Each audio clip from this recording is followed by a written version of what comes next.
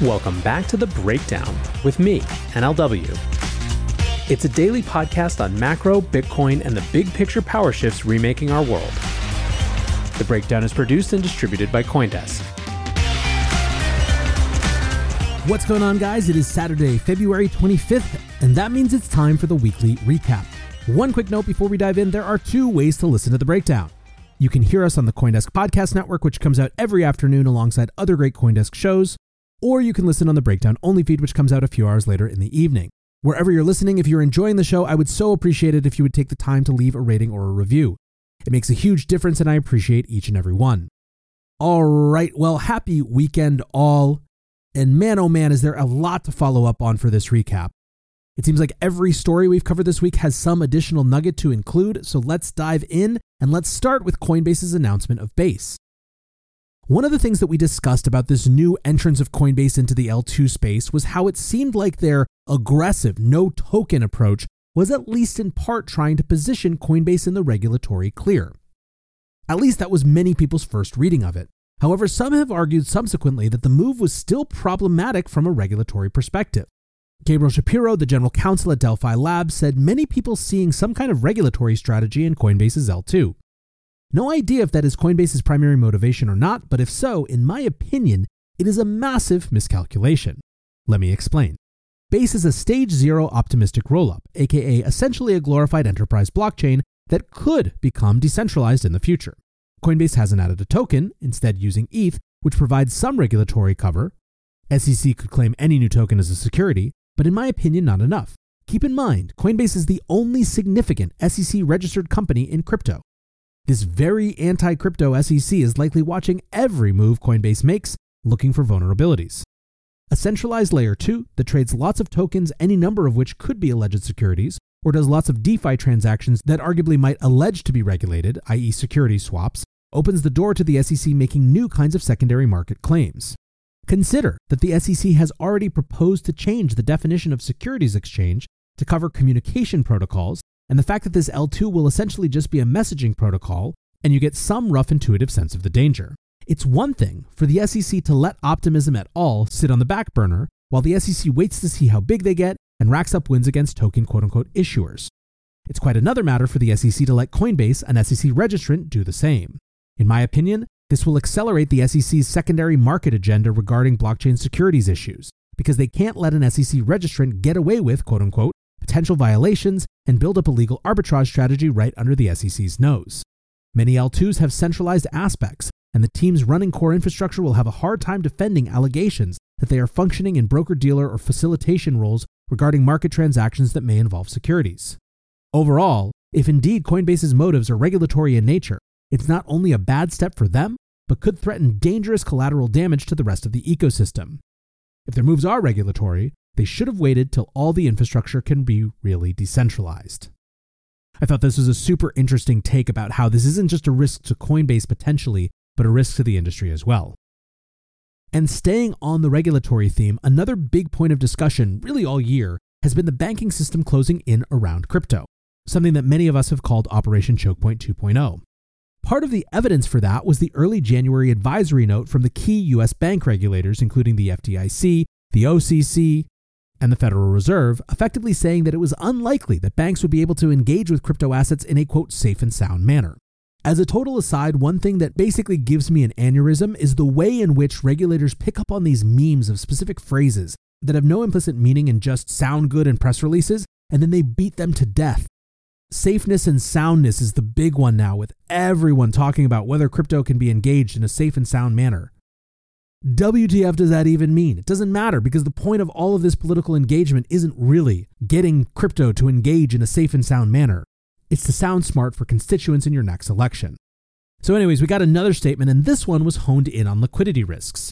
So the statement again came from the Federal Reserve Board of Governors, the Federal Deposit Insurance Corporation, and the Office of the Comptroller of the Currency. This time it focused on the risks posed by rapid withdrawals at crypto firms that impact the deposit base of the banks that serve them.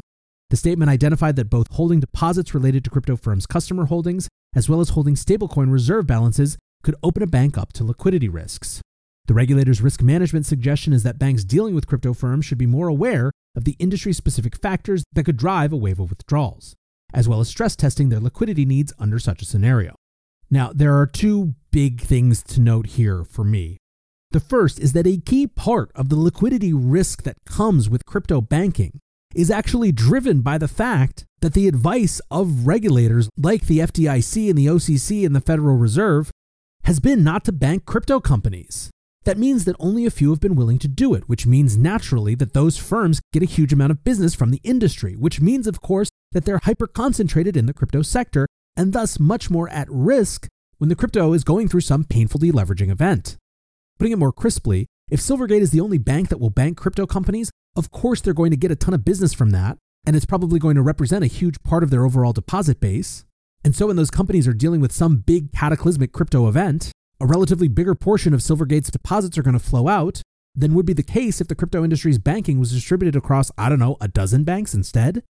This is exactly the sort of catch-22 gotcha that makes people so infuriated about the entire crypto banking situation.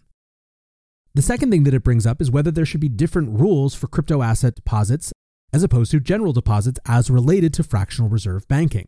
Certainly, I think that we're going to see regulation eventually at some point, saying that things like stablecoin reserve balances have to be one-to-one, no matter what, which obviously cuts down a lot of this liquidity risk because the liquidity just sits there.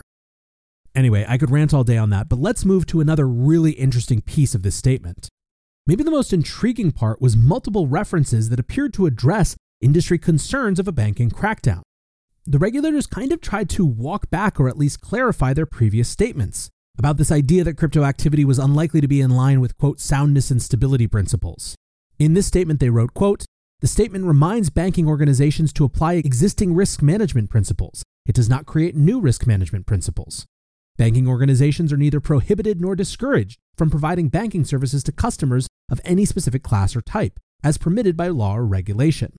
Now, this clarification was considered so important that it was duplicated in the press release about the brief as well. The industry definitely picked up on this clarification.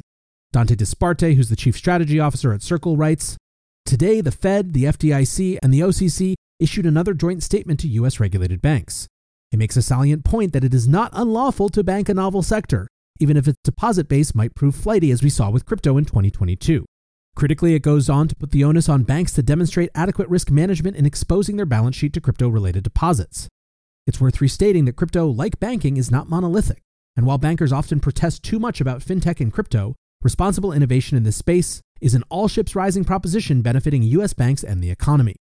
So obviously this means we're all cool and there's no Operation Choke Point 2.0, right? Absolutely not, according to Nick Carter. Nick writes, "It's not confirmed until they deny it. It's patently obvious that banks are discouraged both formally and informally from banking crypto clients. We have abundant evidence of that. Glad they felt compelled to put out a statement. Means we got to them." Austin Campbell, an adjunct professor at Columbia Business School, also points out that, of course you can bank crypto companies, but that, quote, "they'll just subject you to constant examination, insane capital requirements, and level of scrutiny orders of magnitude higher than safe things like checks notes, subprime MBS. It's not illegal, it's uneconomic. That's the game." Now, to the extent that you're looking for something optimistic here, I don't think that there's some big about face in how banks and bank regulators feel about the crypto industry. I think what's happening is that the political pressure exerted by just how god loud this industry can be is actually working. The fact that we have congressmen and senators who are actively talking about an Operation Choke Point 2.0 is an example of political pushback at work. Doesn't mean that this battle is nearly over, but when you're dealing with a type of operation that is sort of sub-legal or legally gray, which any sort of pressure to have the banking system deny a lawful industry is, then making it loud and pointing a light on it can do actual work. Still, at this point, one could be forgiven for quoting that famous old trope, watch what they do, not what they say, and for that we have to come back to Caitlin Long in Custodia. Join CoinDesk's Consensus 2023, the most important conversation in crypto and Web3, happening April 26th through 28th in Austin, Texas. Consensus is the industry's only event bringing together all sides of crypto, Web3, and the metaverse. Immerse yourself in all that blockchain technology has to offer creators, builders, founders, brand leaders, entrepreneurs, and more. Use code BREAKDOWN to get 15% off your pass. Visit consensus.coindesk.com or check the link in the show notes. On Thursday, the Federal Reserve Board announced that it had rejected Custodia Bank's bid for Fed supervision for a second time after denying the application last month. The Fed Board voted against reconsidering the application. According to an anonymous list of votes, the decision was unanimous, in line with the prior decision. Thursday's brief press release said, quote, "The board previously concluded that the firm's application as submitted was inconsistent with the required factors under the law. The board's rules permit an applicant to request that the board reconsider its application decision. In its original rejection, the Fed Board cited significant safety and soundness risks," there it is again, by the way, and claimed that Custodia had insufficient risk management frameworks in place. They also noted that, quote, "the firm proposed to engage in novel and untested crypto activities." Caitlin Long tweeted, "This is just nuts. The Fed issues guidance today saying banks shouldn't lend out deposits made by their crypto customers due to the liquidity risk and should hold cash to back the deposits instead, while simultaneously skewering Custodia Bank for proposing to do just that." Still, Custodia is not tapping out in its fight to gain access to the Fed system and continues to pursue legal action. Earlier this week, Custodia amended its complaint against the Fed, which claims that the central bank missed mandatory deadlines to decide Custodia's application. The federal court judge overseeing the case has now denied the Fed's motion to dismiss, setting the stage for the lawsuit to proceed to trial. And staying on this fun theme of people being frustrated at the government, James Murphy at Meta Lawman tweeted, "The SEC has stepped in to block the Binance US bid for Voyager assets. The proposal has 97% support from creditors. The SEC argues that the plan would violate securities laws because Voyager would sell digital assets to fund distributions to customers." Incredible. So what's going on? Well, the billion-dollar deal by Binance US to acquire the assets of bankrupt crypto lender Voyager is being delayed again, this time by fresh objections lodged by the SEC, the New York Department of Financial Services, and the New York Attorney General Letitia James. The filing lodged on Thursday claimed that the deal could be discriminatory and unlawful. The core of the SEC's objection is that it considers some of the tokens held by the Voyager estate to be securities, so the sale of those tokens to fund the distribution could be in violation of securities law. This is despite the lack of any legal case or rulemaking from the SEC defining those tokens as securities. The SEC claims that Voyager, quote, "have yet to demonstrate they would be able to conduct such sales in compliance with the federal securities laws." Now, New York regulators are objecting on the basis that Voyager may have operated in New York without the correct licensing. They claim that Voyager, quote, "onboarded New York customers and thus illegally operated a virtual currency business within the state without a license." The NYDFS claims that this would make the plan discriminatory as New Yorkers wouldn't be able to reclaim their crypto for at least 6 months, while Binance US gains approval in the state. Voyager, for their part, has argued that the actions of regulators are, quote, "hypocritical," as they claim the Binance deal represents the best possible outcome for creditors, and that regulators themselves are limiting the ability to move forward with the plan. As Murphy pointed out, Voyager creditors have now voted on the deal, with over 97% of them giving the plan the go-ahead, and one could reasonably question at this point how the blocking of an agreed-upon bankruptcy resolution could possibly be in line with regulators' mandates for investor protection. To get a sense of how people are feeling, here are Scott Melker, i.e. the Wolf of All Street's comments. The SEC, NYDFS, the Attorney General of New York. They are using Voyager creditors as pawns. Not only are they failing to protect anyone, they are actively working against the interests of people who are financially hurting already. There is no Voyager. Funds held by the company belong to creditors.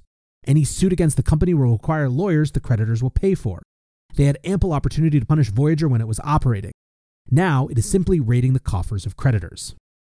Now at this point, there is still so much that we haven't had a chance to cover this week. We got FOMC meeting notes, we had a hotter than expected inflation print on Friday, but I think I'm going to do a full macro workup early next week instead of tacking it on here.